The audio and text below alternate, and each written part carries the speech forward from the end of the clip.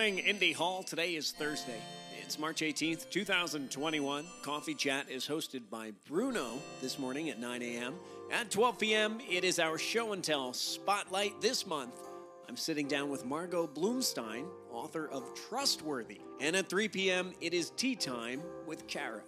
Here's something useful. Hey, I don't know about you, but some days the best thing that happens to me all day long is just seeing a little animal, a little kitty cat, or a dog or something. Send somebody a photo of your pet. No pets? Go ahead and blatantly ask a friend to send you a photo of their pet. It's nice. Animals are cute. Speaking of, here's something a little less useful.